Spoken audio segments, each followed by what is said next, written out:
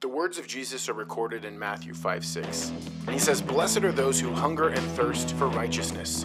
And then he promises, "For they will be filled." So let me ask you, are you hungry?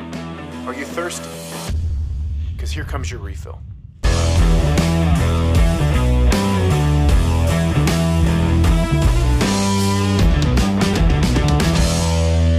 Hello and welcome to Refill. My name is Brenton. We are in week 2 of a series called Be in Awe, where we just talk about one of God's characters and just be in awe of how great our God is. And today we're going to be talking about how God is just, how God's justice is worthy of our awe and worship.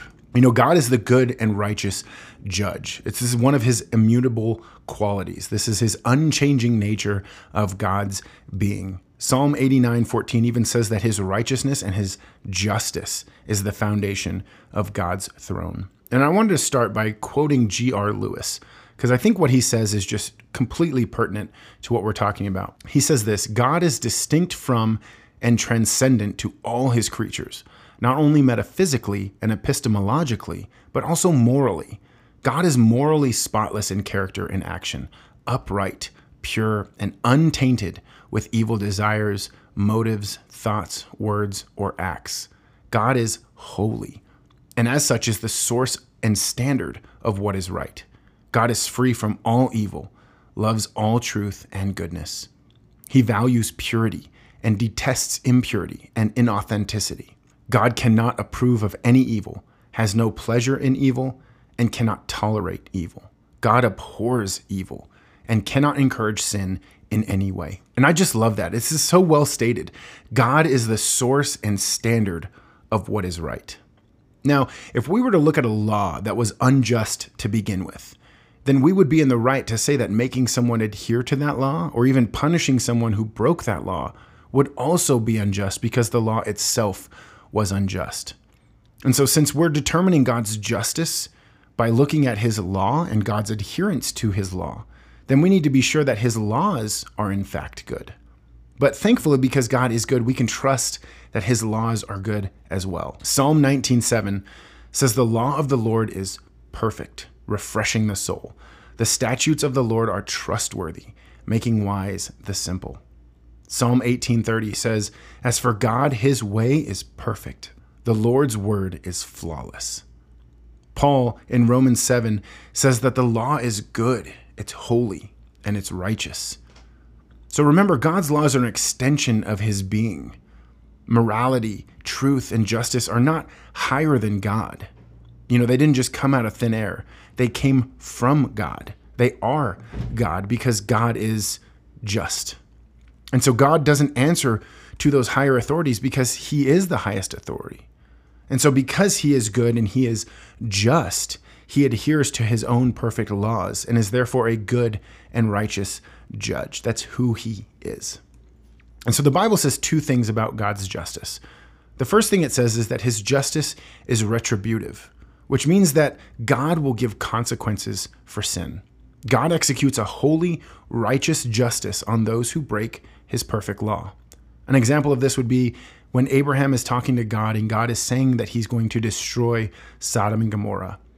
And Abraham's worried that some righteous will be destroyed with the wicked. And so in Genesis 18:25, Abraham says, "Far be it from you to do such a thing, to put the righteous to death with the wicked, so that the righteous fare as the wicked. Far be that from you. Shall not the judge of all the earth do what is just?" And God agreed, and he said he would not destroy the city if even 10 righteous people were found. And so what we can learn from this is that God is not unjust in his distribution of punishment. You know, he's not up there pushing this red button where it's just casting out judgment to everybody. That's not who God is. God is patient and he is long-suffering. Those cities didn't become evil just overnight. And if you read the story, it was clearly a place that was rampant with evil. And a just God would do right to deal with a place like that because of all the injustices that were going on. God executes punishment rightly according to his own perfect standard. And that means that he is just. Acts 10:34, God does not show partiality in judgment either. He doesn't allow social status, your financial status, your gender, or other things like that to cloud his judgment. He is fair and impartial, which means he is a perfect judge. He is just. Romans 12:19, Paul says that vengeance belongs to the Lord. And I think part of the reason this is good is because God is the only one who can see the full picture. If he dealt out justice according to our standard or our feelings, he wouldn't be just because we don't know everything. So the fact that God bears the burden of punishment means that he is just. And so this is God's retributive justice. And so the second thing that the Bible says about God's justice is that his justice is restorative. He seeks out the vulnerable people who are being taken advantage of, and he advocates for them, and he desires them to be treated with dignity and value. It's part of human nature to take advantage of people, to take advantage of the weak or the helpless or the less fortunate in order to elevate ourselves. This is human nature, but God is not pleased with this. This is not what he demands. And he demands actually that his people step in and speak for those people and treat them with love and show them God's grace. Zechariah 7:9-10. This is what the Lord Almighty said. Administer true justice. Show mercy and compassion to one another. Do not oppress the widow or the fatherless, the foreigner or the poor. Do not plot evil against each other. Leviticus 19:32, stand up in the presence of the aged, show respect for the elderly, and revere your God. I am the Lord. So God cares for the unfortunate. He cares for the helpless. He cares for the broken. And he does all of this because we're all created in his image. I find it interesting that no matter what you believe, you know what injustice is. You know what is moral and what is right. And this is because this is God's image being made manifest in you.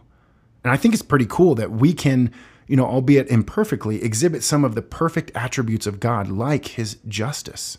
And so as image bearers of God, injustice bothers us. When we see a bully win or the bad guy get ahead at the expense of others, it stirs in us a passion to show mercy and grace and aid the one being offended.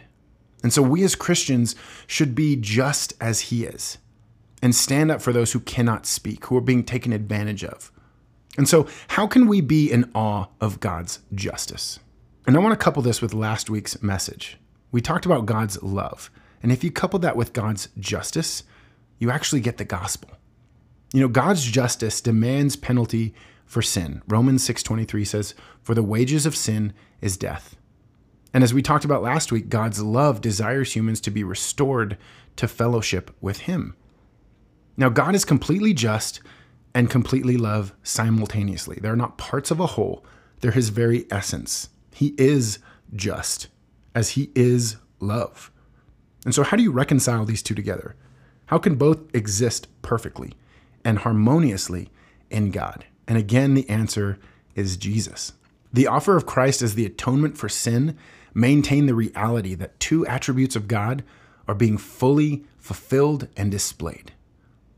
1 Corinthians 5:21, for our sake, he made him to be sin who knew no sin, so that in him we might become the righteousness of God.